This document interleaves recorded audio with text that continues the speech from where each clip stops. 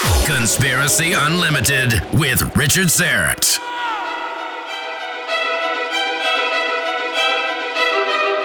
On this episode, our reality is not what it appears to be. The latest physics experiments demonstrate that an objective reality doesn't even exist, and no one truly knows what consciousness is or where the mind resides. Strange interconnectedness, anomalous events, and changing histories confound even the most open-minded of scientists. No single theory seems to be able to explain it all, until now. An electrical engineer and author discusses digital consciousness theory. Essentially, in a dream, you're kind of brainstorming. You're thinking about things in a sort of a fantasy way. Your mind can go, or your consciousness can go wherever it wants. But in the physical reality, it can't quite, because it's constrained by the rules of our physical reality, the physics engine and the fact that other people are observing the same thing. I want to tell you about something I discovered recently called carbon-60. I call it the miracle molecule. Now, you might remember an interview I did recently with a researcher, Chris Burris, who's looking to help people who experience pain, inflammation, loss of sleep, or lost mental acuity with his new C60 company, C60evo.com. He has a product which is a consumable form of carbon-60 called ESS60 that's been proven in peer-reviewed, published research to extend the lifespan of test rats by 90% while allowing them to live tumor-free. That's pretty amazing. Those rats were given the C60evo.com formula. The formula is a powerful antioxidant, 172 times more powerful than vitamin C, and it's known to be a powerful anti-inflammatory. C60 is based on Nobel Prize-winning chemistry. I highly recommend ESS60. The mighty Aphrodite and I take a tablespoon every morning, and we're both pain-free and sleeping better than ever. Discover the benefits of carbon-60. I call it the miracle molecule, ESS60, from C60evo.com. Now, make sure to use the coupon code RS1SPEC. That's RS1SPEC. Buy today at C60evo.com. That's C60evo.com. And don't forget the code RS1SPEC. This product has not been assessed by the FDA and is not intended to diagnose, treat, or cure. If you have a medical concern, please consult your healthcare provider. Conspiracy Unlimited with Richard Syrett. Pursuing the truth wherever it leads. Exposing evil and corruption and the secret machinations of powerful elites. Revealing the high strangeness beneath the surface of our supposed reality. Coming to you from his studio beneath the stairs. Here's Richard Syrett. Welcome to your Monday. First, I have to thank everyone who sent me birthday greetings yesterday, and I'm still trying to respond to all of the Facebook messages and emails. I may be another year older before I get through them all. The mighty Aphrodite asked me how many candles she should put on the cake, and I said, hell, just light the whole darn thing on fire. I'm not going to tell you how old I am, but the number on my high school football jersey was in Roman numerals. Jim Elvidge, my guest. He is standing by to delve into digital consciousness theory. Digital consciousness is the title of his latest book. We'll kick around the idea of whether we are living in a simulated reality. Think the movie The Matrix, a computer simulation. Hold on to your hats. We're about to explore a theory that may just explain the greatest mysteries known to man in one fell swoop. Who is God? What happens after we die? What the heck is quantum entanglement? Why did Dolly's braces disappear in the movie Moonraker? For all you James Bond fans out there, our reality is not what it appears to be.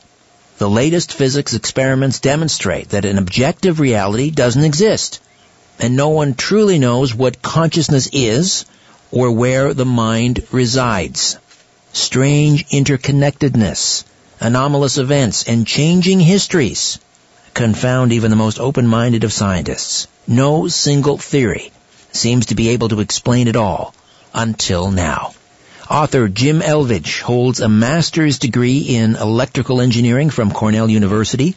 He has applied his training in the high-tech world as a leader in technology and enterprise management, including many years in executive roles for various companies, entrepreneurial ventures, and leadership consulting. Beyond the high-tech realm, Jim has years of experience as a science researcher, keeping pace with the latest in the varied fields of quantum physics, cosmology, artificial intelligence, nanotechnology, and metaphysical anomalies. This unique knowledge provides the foundation for his critically acclaimed 2008 book, The Universe Solved, which for the first time presented the astounding evidence that our reality may be under programmed control. And now, nearly 10 years later, scientists, technologists, and futurists all over the world are jumping on the simulation bandwagon, speculating that our reality is a digital simulation. Jim's research and theory, however, has continued well beyond the simulation hypothesis and incorporated powerful ideas around consciousness, cultural synchronicities, quantum anomalies, and a true scientific foundation for digital consciousness theory.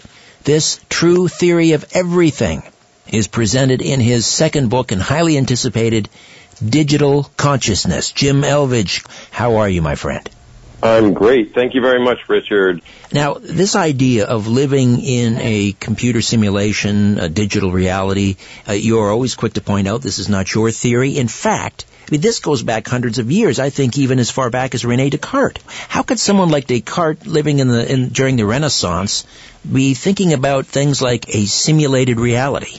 Oh, sure. I mean, this goes back further than that, thousands of years. You know, Plato's allegory of the cave and Eastern cultures, the concept of Maya, that reality is an illusion. So this is not a new idea that our reality is illusory in some way. It's just that now people have taken the current computer aspect of our society and applied it in a different way. So I think Einstein once said there's maybe 5 new ideas every century or something like that. And, you know, this is another one where, you know, I'm standing on the shoulders of giants here. There have been people who have been talking about all these kinds of things for many, many years. And I think one of the areas where, you know, I might have added some clarity to it is the ability to connect the dots and to say, you know what, if we look at all of these strange experiences, these scientific experiments that don't make sense, these anomalous occurrences and things like that, maybe there's a thread there, and that thread does seem to be that our reality is virtual and it's digital, and our consciousness is separate from the brain. So if you put all those things together,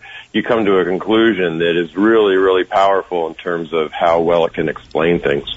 So just take us back to your first book, The Universe Solved, and you explore different categories of evidence that our reality is virtual and programmatic, I think is the term you use. So let's just delve into some evidence that this reality is a simulation, and then we'll talk about what that actually means.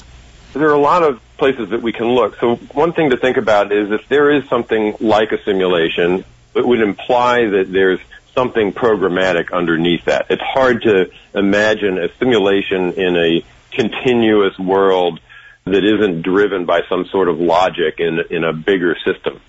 So if you have that, if you accept that idea, then what you need to look for is whether or not there's evidence that deep down our reality is digital. And there's a great deal of evidence for that. In fact, there's no evidence that it's continuous other than it just seems to look that way. One example is in the scientific world. Physics breaks down at a certain point. So we don't see, for example, Hawking radiation or other kinds of frequencies, high-energy neutrinos above a certain level.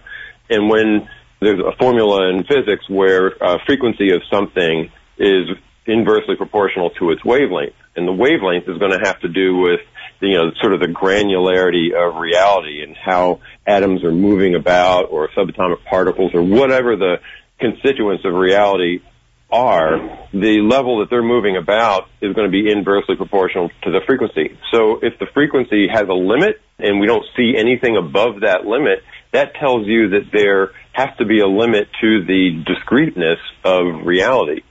So what does that mean? Okay, so it's discrete. It doesn't necessarily mean that it's programmatic, but then when you look at things like quantum entanglement or the observer effect and a lot of quantum experiments, it's hard to come up with any kind of solution that explains those without the idea that there's a programmatic nature to reality. So just as one example, I like to use this one because I think it kind of clarifies things pretty well. Imagine you're playing in a virtual reality video game, and you come across a building, and the building has a door, but it has no windows. It has no way to get into the door. There's a keyhole, but you don't have a key. Does the system being that game construct itself, does it have to create what's inside the building? No, it doesn't. It doesn't have to decorate it. It doesn't have to paint the walls. It doesn't have to do anything until somebody finds that key and opens the door. Right. It's like a Potemkin village. It's like a Potemkin village. There's just a storefront. You can't see inside, so there is no inside. Sure. And it would be inefficient for it to do so because you don't know if anybody's ever going to discover that key. We don't know if anybody's going to cut into a tree or examine the contents of a cup of coffee under a microscope. So what that means is if you're building a simulation to simulate a reality in this way, you're going to do it in an efficient way, which means that you're going to dynamically create the reality as it's needed. And that's exactly what seems to be happening in quantum experiments. It's only when people look and try to determine the position of something or some attribute of that thing that it actually comes into existence. So reality seems to behave exactly the way we would create a simulation. So in other words, the idea that the observer changes the behavior of that thing that is being observed, that is evidence of a digital simulation? Yeah, it is. And, there's a kind of a fine point there that some people are talking about today. So it could be the conscious observer that the reality gets sort of, clarified for, or it could be the fact that we need to have consistency in that experiment. So, for example, if there's a recording of the position of photons or something like that in an experiment, then just the very nature that the experiment is recording that forces it to come into existence even without a conscious entity looking at it. So that idea of the observer effect is a little soft right now. People aren't really sure whether it means a conscious observer or whether it means that the system has to be kind of self-consistent. On the other hand, some people talk about the idea of panpsychism, that consciousness is in everything. So maybe it's a moot point, if that's the case, that consciousness is everywhere. So that is what is causing reality to come into existence. So when I think about dreaming, Jim, that's a type of simulation. How does that differ than what you're talking about? Or does it? Yeah, that's good. Yeah, good question. So, there's one thing about sort of our apparent view of reality. We sort of feel like we're in this physical world, and that when we dream, we drop into a different level, right? And I believe that that isn't quite the case. I think that the deeper, more fundamental reality is a place where you can experience all kinds of things. So when you go into a dream state, you may be in that reality. For example, the difference between a dream and the physical reality then is the level of consensus. Essentially, in a dream, you're kind of brainstorming. You're thinking about things in a sort of a fantasy way. Your mind can go, or your consciousness can go wherever it wants. But in the physical reality, it can't quite, because it's constrained by the rules of our physical reality, the physics engine and the fact that other people are observing the same thing. So there's a difference in the reality that we appear to live in, and I believe that that is the simulation of sorts that is within the bigger system. That simulation makes us feel like we're in a hard and fast physical reality, and the reason it does that is so that we take our learning seriously. I mean, imagine if we learned something from a dream, or we had an experience with a dream. We'd wake up and say, it was just a dream. I'm not going to take that seriously, right?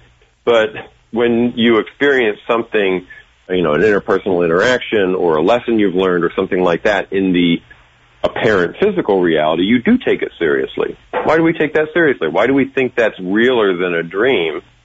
I think it's because there's this level of consensus that other people experience pretty much the same thing we do, even though deep down we're all just having a subjective experience. all we're doing is taking data in and processing it and interpreting it in different ways. And this has been shown in many experiments that people remember things differently, they see things differently. So really what we know we're having is a subjective experience. It's just that it's so close consensus, it feels real. All right. And that's fundamentally really the only difference between dreams and apparent physical reality. All right, so there are roughly 7.6 billion cognitive souls on this planet. So consciousness, 7.5 billion conscious souls. What is consciousness then? Because if you can't simulate consciousness, then how could we be living in a simulated reality? Or is consciousness simulated? Yeah, and this is where we get into semantics, Richard. The idea of consciousness, somebody may argue with something because of what they believe the word consciousness means. And it's actually very difficult to describe some of these things without pictures or without a model to look at. And that's one of the things that I tried to do in the book is make a very clear model that makes it obvious what we're talking about when we talk about the Reality Learning Lab or the apparent virtual reality that we're in and, you know, the deeper system, all that there is and where our consciousness resides and things like that. So there's kind of a model for that. So I like to think of it this way. Think of all that exists being a big cloud of information. That big cloud of information, that's some physical construct that is outside of our understanding. You know, when scientists look into a microscope or an electron microscope and they probe deeper in matter, they're only doing that in this one, aspect of the program of the bigger system that has these rules to it. Outside of that, we have no idea what the reality is actually like. So, what's going on there? Well, I think that whole system is just a big mass of consciousness. And all we are is like a sub-cloud or a sub-piece of it. You have your piece. I have my piece.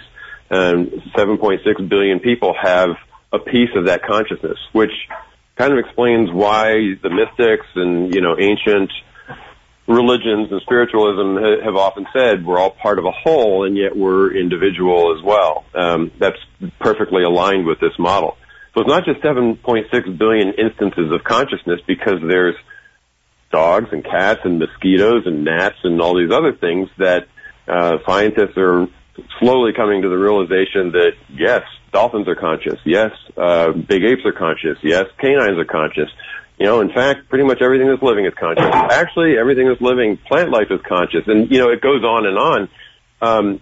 Now, the sort of, if you can kind of visualize the size of the cloud may be related to the level of consciousness that you have. So a gnat may have a very tiny little cloud that's sort of filling in the spaces in the bigger system. So yeah, in that sense, we're all connected. And we are connected from that cloud of individuated consciousness to this reality learning lab, this virtual system that we're in that we call life. But when we disconnect from that, i.e. when we die, we go back to the original place, and then we reincarnate. And that's another aspect of this theory that I tend to believe in because there's a lot of strong anecdotal evidence for reincarnation. People who have experienced past lives and can identify things in those lives that they later on go and find actually exist, or individuals who had lived previously. Well, that certainly makes sense because in most video games, we all have numerous lives, right? You can be right. You're given so many lives. But back to consciousness for a moment, and the idea of cognition. There is this theory that it is computational. That I guess, now we're talking about artificial intelligence and everything would be reduced to an algorithm, an incredibly complex, infinitely complex algorithm. How do you feel about this idea of computational consciousness? That it's just, if we're digital, we're a series of ones and zeros, why couldn't consciousness be an algorithm? Well, it is an algorithm. If you think about what an algorithm is, it's a logic flow, essentially. So our brains do work that way, and our consciousness appears to work that way. We go, if then else, if this happens, I'm going to do that, or whatever. So we build up the rules of our algorithm over the experiences of our lives. We learn how to, not touch a hot stove, for example. So it is algorithmic, but the real fundamental question, I think, is where is free will in this? Right. It's, you could say, okay, well, what's the difference then between an AI and a human that's also, the AI is also following an algorithm. And I think there's a fundamental difference there. The AI is part of this virtual reality learning lab that we're in, that we have constructed. But the fundamental consciousness that you and I have is actually out there at a different level. So the question might be, kind of an interesting question is, could our consciousness, since our consciousness apparently can occupy a template, a human template in a reincarnated way, every incarnation we pick a different human template, if our consciousness can do that, could it occupy an AI if the AI is sufficiently conscious? And I think it's possible. I don't, off the top of my head, I wouldn't say no, but the important thing is sufficiently complex, or sufficiently, have a sufficient substrate for us to be able to make use of that in the way that we would need to. And we're certainly not there yet. So, the interesting thing, too, is if that ever happens, if a consciousness that has previously, say, incarnated into humans or animals or whatever, decides at some point, okay, I'm going to occupy this very advanced AI that Microsoft has created 20 years from now, the computer scientists will say, aha, see, we told you, sentience came out of this AI, but that isn't really the case. Right. I mean, this is the transhumanist's wet dream, right? The idea of resleeving your consciousness so that you could be immortal. Right. And their thinking is grounded in the idea that we live in this deterministic, materialistic world, that that the real reality is what, we apparently see, that it's physical, and that, as our algorithms become, more and more substantial, then we can sort of upload our consciousness into it. I have a feeling that it's not going to be so simple. It's up to our real consciousness to decide whether it wants to get uploaded. You know what I mean? So I don't think that, anybody who tries to do that experiment is going to have good results, but there is the possibility that it could happen, I think, far enough in the future, only because it would have to be far enough in the future that we would have sufficiently complex systems that it would make sense for us to occupy as a consciousness. You mentioned, make sense? Yes, and that frightens me. But the idea, you mentioned spiritualism, and I like to think of myself as, and many listeners no doubt too, spiritual, if not religious. And this is my own bias. I mean, I'm an analog guy, and I know my young technical producer, Ian, he just brought in a couple of vintage old 1940s era Bakelite radios, which I was drooling over. They're fabulous. I'm an analog guy. I like vinyl. When I think of, the digital world, I think of ones and zeros, and it seems sterile to me. So reconcile. Maybe I'm the one that needs to reconcile it, but just where is the room for spirituality in this digital sort of on-off holographic universe? Yeah, we could probably spend the rest of the evening talking about that question, because that's sort of the fundamental question. It's a good one, and I love the analog stuff too. I like vinyl, I like old analog radios, and the thing to remember here is we have always thought that reality was discrete in some way. The ancient Greeks talked about, the idea of an atom. It was indivisible. So atoms are a discrete unit that can't be broken down any further. So in that sense, an atom can be thought of as a digital thing. If it's there, it's a 1. If it's not, it's a 0. How does it behave? It behaves according to some rules that are quantized. They found in the early 1900s that particles behave in a very quantized fashion. So that still feels real digital. And yet the analog radios came out after the advent of quantum mechanics. So deep down, we're talking about a construct that's probably not continuous, because it would, it require infinities, which is, a ridiculous notion at its core.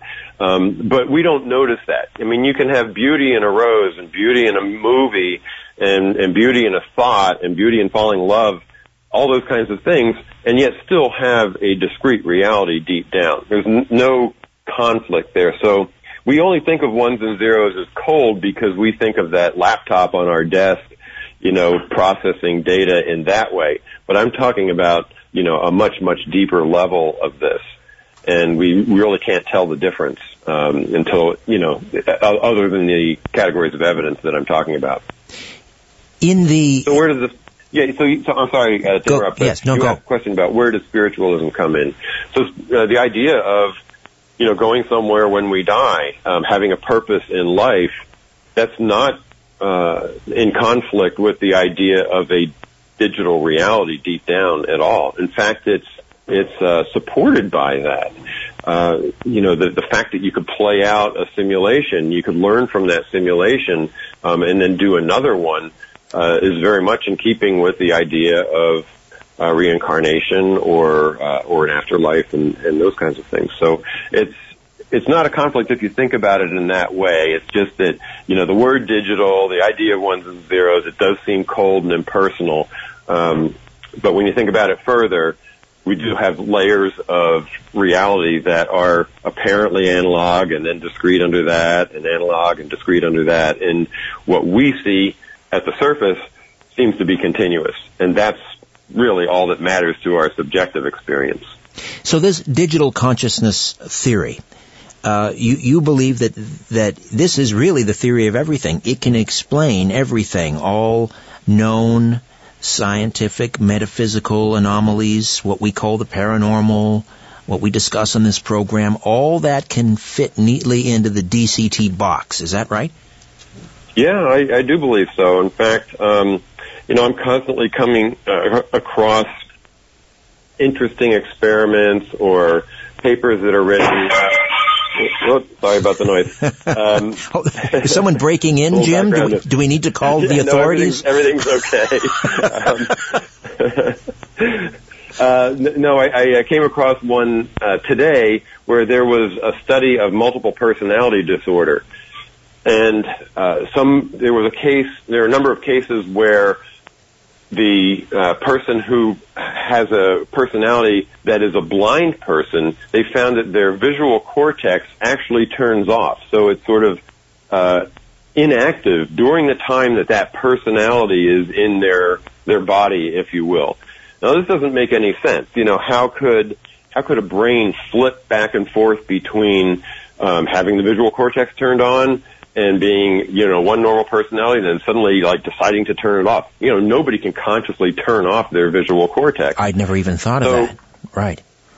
And yet, that's perfectly explained by the digital consciousness idea of thinking of, these individuated consciousnesses out there separate from our body, and for some reason, they're time slicing the use of the body.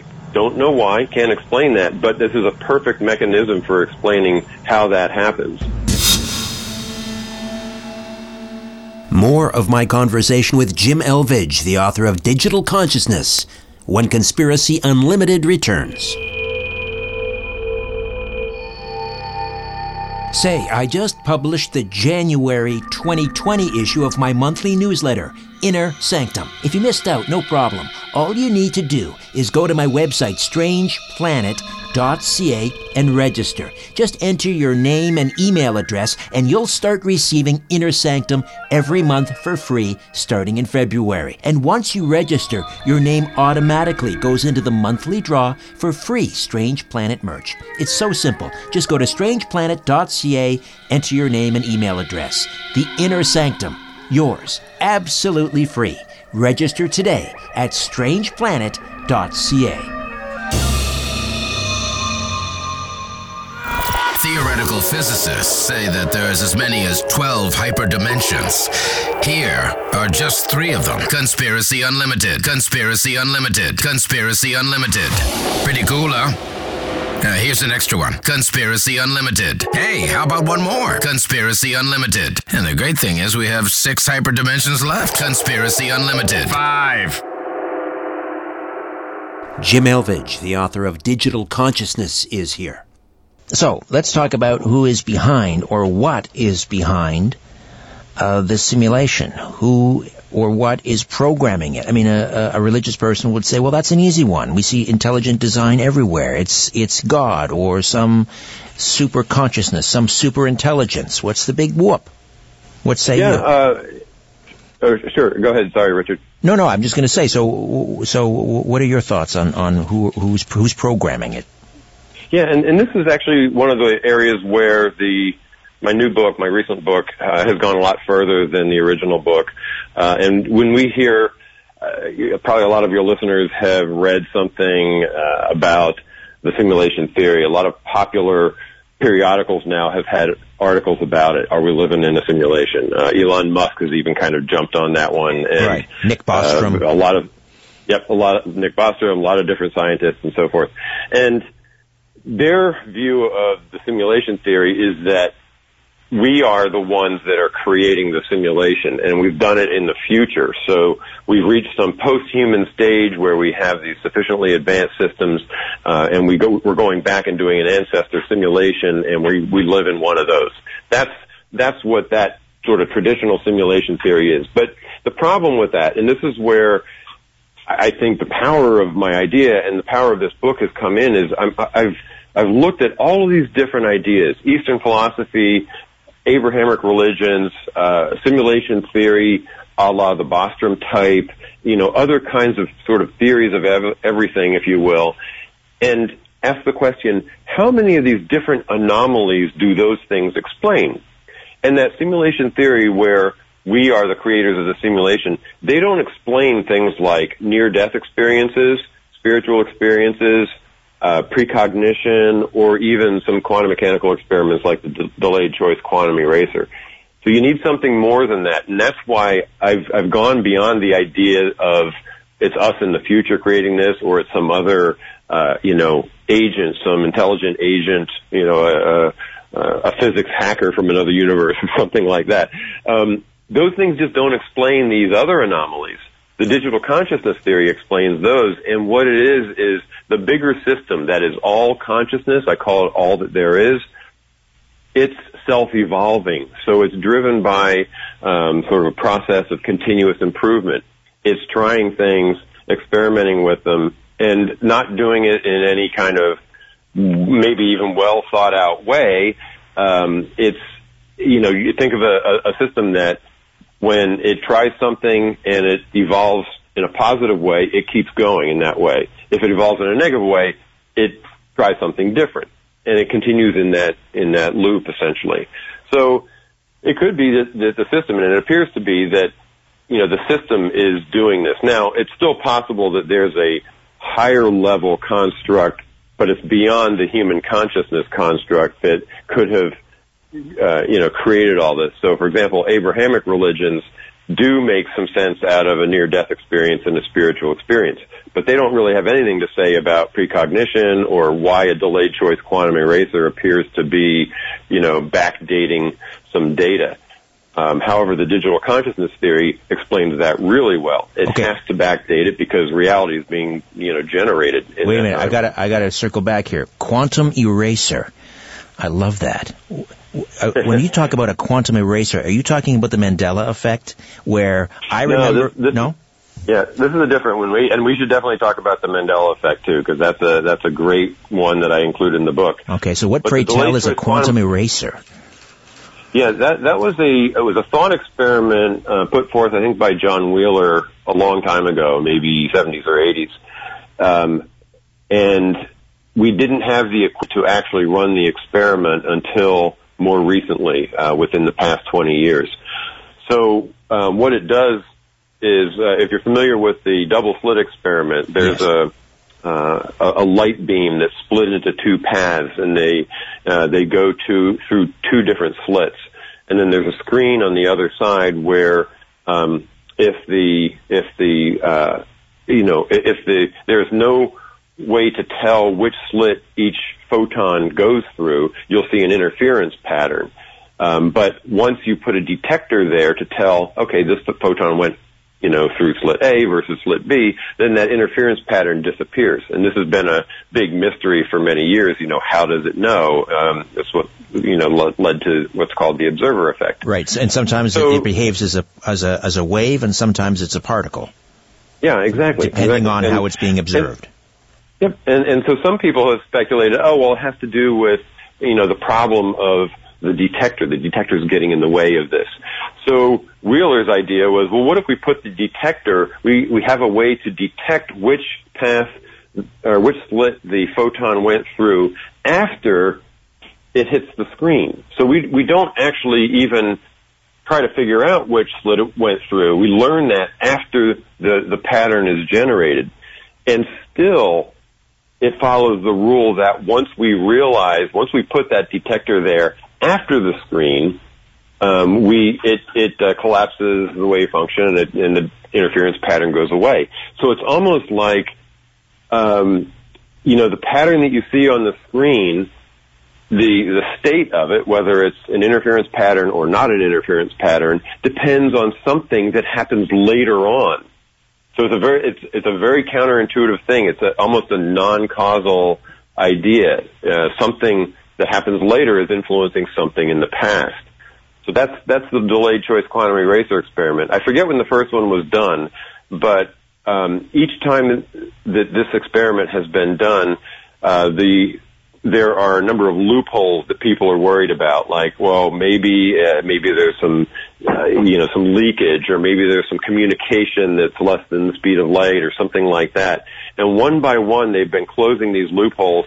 And I think it was about 3 years ago that all of these loopholes were closed simultaneously. So it's now impossible to have any other explanation for this other than the fact that there is something retrocausal, precognitive almost about this experiment. So that old saying that past is prologue is really true. Yeah, exactly. What does that mean about the nature of time in a digital universe? Well, there's two ways to look at time. There's the time that we experience in our virtual reality that seems to kind of, clock on, chunk after chunk. And then there's this time in the deeper reality where, people who have had near-death experiences or out-of-body or past lives or whatever, they report timelessness. I'm sure you've heard of this idea that there doesn't appear to be time. And I think, and this is a little bit of speculation, certainly, but it appears like what's going on there is that when you're in that space, you're able to sort of run these simulations. Your consciousness is able to do several things at once, and so time disappears. Time is a construct of our virtual reality that we live in, just the way the sync rate on your laptop screen is a construct of that computer, or the sync rate on a TV. That's driven by the time in that system. So what we call our apparent physical reality, it has the notion of time, but there's something funny about it. As we look deeper and deeper, we find out that time isn't perfect. Things like this delayed choice quantum eraser, or precognition skills that some people actually seem to have, tell us there's something different about time, that it's not, exactly clocking along deterministically, cause and effect the way we think it is. We can speculate about why that is, and that's, really an interesting kind of philosophical area. But the science is showing that there is definitely something different than the, traditional view of time, for sure. Those of us who remember, watching videos, our VHS or our Betamax players, and you would have to, in real time, you would have to fast forward through a scene to get to the next scene. But in the digital universe, again, there is no linear time unless you choose to play something in linear time. You can access any moment on the DVD instantaneously. So is that really what the underlying this illusion of linear time? Is that what time is really like? There is no past, present, and future? So, and I think, That's the deeper reality that we're talking about, that you are able to access different things. You're able to, say, play out different simulations. You've probably heard of people who have had these experiences where they're driving along and they have this, this sudden, strong feeling that they shouldn't make a right turn, and they don't make a right turn, and a train goes by, they would have gotten to an accident with, or you know what I mean, something like that. The skeptical view of this is, there's some subconscious data that they're receiving. They're hearing a sound, or they see something out of the corner of their eye, or whatever. But there have been enough cases where it's impossible to say, they had some, sensory input that gave them an indication that this was going to happen. If you look at it logically, it's just impossible. And yet, these things do happen. So what could be going on here? Well, it's possible that your consciousness is playing a little simulation game. You say, well, what happens if I drive down this road? What happens if I leave a minute later? What happens if this? And, based on that simulation, in that simulation being sort of tapping into, what some people might call the Akashic record or whatever, and running the simulations, it may make a decision to do something. And that decision is the system telling you, wait, put on the brakes, or do something different. So it explains that. Nothing else can really explain that effect, but this idea of being able to run these kind of parallel simulations in a deeper reality does explain it very well. What about a glitch? I was watching Cranford on DVD last night, and I was right in the middle of a scene, and then all of a sudden, it skipped over a damaged area on the disc, and I thought, do I want to pop out the disc and rub some toothpaste on it? Because that does work, If you clean a DVD with some toothpaste, often, especially when you borrow them from the library, they get scratched and so forth. But anyway, why don't I, let's say, in this simulation, there is a glitch. Now, I'm not likely to see a pop-up ad. You are living in a simulation. Click here for more information. But, are there glitches? Are people noticing glitches? Are these glitches explaining certain paranormal phenomena? Right. Okay, good. So let's talk about, again, the two different levels of reality. So there's the virtual reality that we're living in, this apparent physical, what we call our waking reality. And could there be a glitch there? There could be, but I think that if there is, it's designed into the system. Is there a glitch in the deeper reality? Probably not, because I would think that the system, having evolved to be, fundamentally better and better over time, is probably not going to have that kind of glitch. But the glitches that happen in our apparent physical reality, those are the ones that we care about, because those are the ones that we experience. And something, Mandela effect might be one of those, or some people, point to deja vu as one. So are they really glitches? Is it something going wrong? You have to ask the question, what does it mean to be wrong? Maybe it's intentional. Maybe, we're supposed to be able to recall things, important things, or even random things that we think we've experienced before for some reason. Or the Mandela effect might not be wrong. It might be the way the system is letting us know that a deeper reality exists. Right, we should explain. I'm definitely speculating here, but sure. The theory allows for these possibilities. But the question is, what's the reason behind it? And that's pretty hard to answer. So we should just take a moment, because I would like to drill down a little further on the Mandela effect, because it's a fabulous topic. And that the idea is it's named after Nelson Mandela. And when he died, and of course, state funeral and everything, there were a lot of people, probably, I don't know, hundreds of thousands, maybe millions of people around the world who said, wait a minute, Nelson Mandela died today? I remember 3 years ago, or whatever the date was. I remember him dying then. And then people started wondering about whether they were misremembering other things, like, is it the Berenstain Bears? Is it spelled, that popular children's cartoon? Is it spelled one way, or is it spelled the other way? Is it Oscar Mayer Wieners, M-E-Y-E-R, or is it M-A-Y-E-R? Does the F in Ford, as in the Ford Motor Company, have a little curly Q, or not? J.C. Penney, is it spelled with an E at the end before the Y, and so on and so forth? Now people are wondering, wait a minute, I remember it one way, but everyone else remembers it another way. That's the Mandela effect. So the Mandela effect, you say, might be a way that the system is doing what exactly? Well, yeah, so let's talk a little bit about these. So memories are known to be fallible. People don't necessarily remember things the right way. I remember taking a class at school where the professor was talking about an experiment he did. I mean, they would never do these today, but he came into class and he had somebody come in with a gun that had blanks in it and shoot him, and he fell down. And, of course, the student body just kind of went, crazy. But before they ran out of the classroom, he said, wait, now I want everybody to write down exactly what happened. And some people wrote down there was no gun. Some people wrote down the professor shot first. Some people wrote down, somebody else came in or two people came in. And in fact, like under conditions of extreme stress, memories are terrible. In addition to which, when we remember something, we don't remember it as it originally occurred. It's impossible. What we remember is how it's been stored in our memory. So we remember the last time we remember it, which means that if, let's take, for example, one of your cases, let's take the Mandela effect, Nelson Mandela. If somebody heard something about Nelson Mandela having died in prison, then when they think about that, they may recall that experience.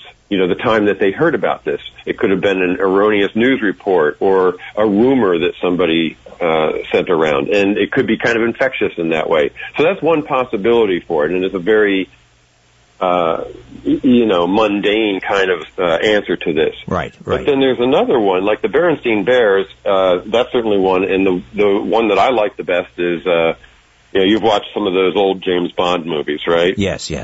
Moonraker. Do you remember Moonraker when Moore. Jaws was in that movie? Mm-hmm. The villain, Richard Kiel. That's right. Yeah, Richard Kiel was the actor, and he had a big mouthful of metal, and he would bite people, and that was, kind of his evil side. Well, in one scene in the movie, he crashes in a cable car, and then there's this blonde woman with pigtails who pulls him out of the rubble, and he looks at her, and she smiles, and she has a mouthful of braces, and he smiles, and he's got a mouthful of metal, and the two of them fall in love, and they walk off hand in hand, and the music swells, and all that kind of thing. Well, if you look at that movie now, you rent the DVD or download the movie, she doesn't have braces. So how did people start remembering the braces? Did you remember her having braces?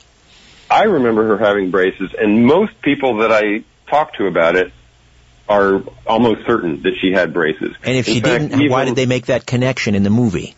Right, and that's my point about why this one's interesting, is that why would they even have that scene in the movie? What's the whole point of that scene if there isn't some sort of connection between the two of them? And that was obviously what the connection was. So it doesn't even make any sense anymore. When you watch the movie now, you're like, well, I don't get why they're, smiling at each other and falling in love. But then it made total sense. So that does feel like something changed. In the digital consciousness model, it could have changed. All those artifacts could have been rewritten, and we'd be none the wiser. What's our memory then? Our memory is sort of, you think of it as a storage of things that we've experienced. It's possible that the other artifacts in our reality were replaced or changed, but not the ones in our memory. And think of that as like a little database that's over here somewhere, and for some reason those don't get replaced and the others do. It explains the anomaly very clearly, but I can't tell you why that would happen. I'm just thinking that maybe it seems like there are a lot of things that happen that lead us to speculate about the deeper reality. And it's almost like the system, the big, more fundamental system, you might want to call it God, all that there is, whatever, wants us to question, wants us to evolve, wants us to think that we're not in a, super deterministic reality where we're just kind of going along for the ride and don't have free will.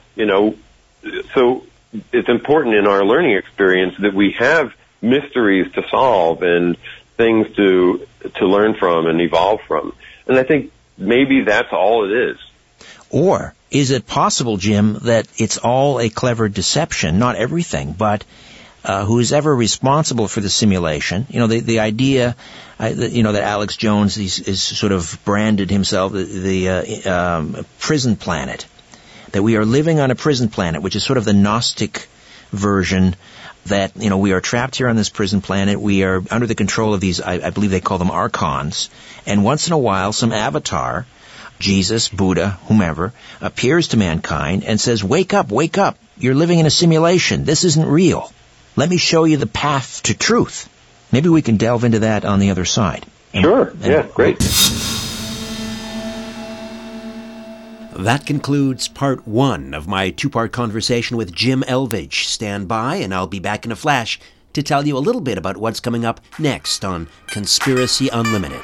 Hey, this is Tony Merkel, host of The Confessionals, a blog talk radio podcast that brings you weekly interviews with eyewitness accounts of strange and unexplained events. From paranormal activity to UFO encounters to Bigfoot sightings, step into The Confessionals as we explore mysterious, real-life stories. Check us out on your favorite podcast app or theconfessionalspodcast.com. And many thanks to Conspiracy Unlimited for having me on the air. I'll see you all on The Confessionals.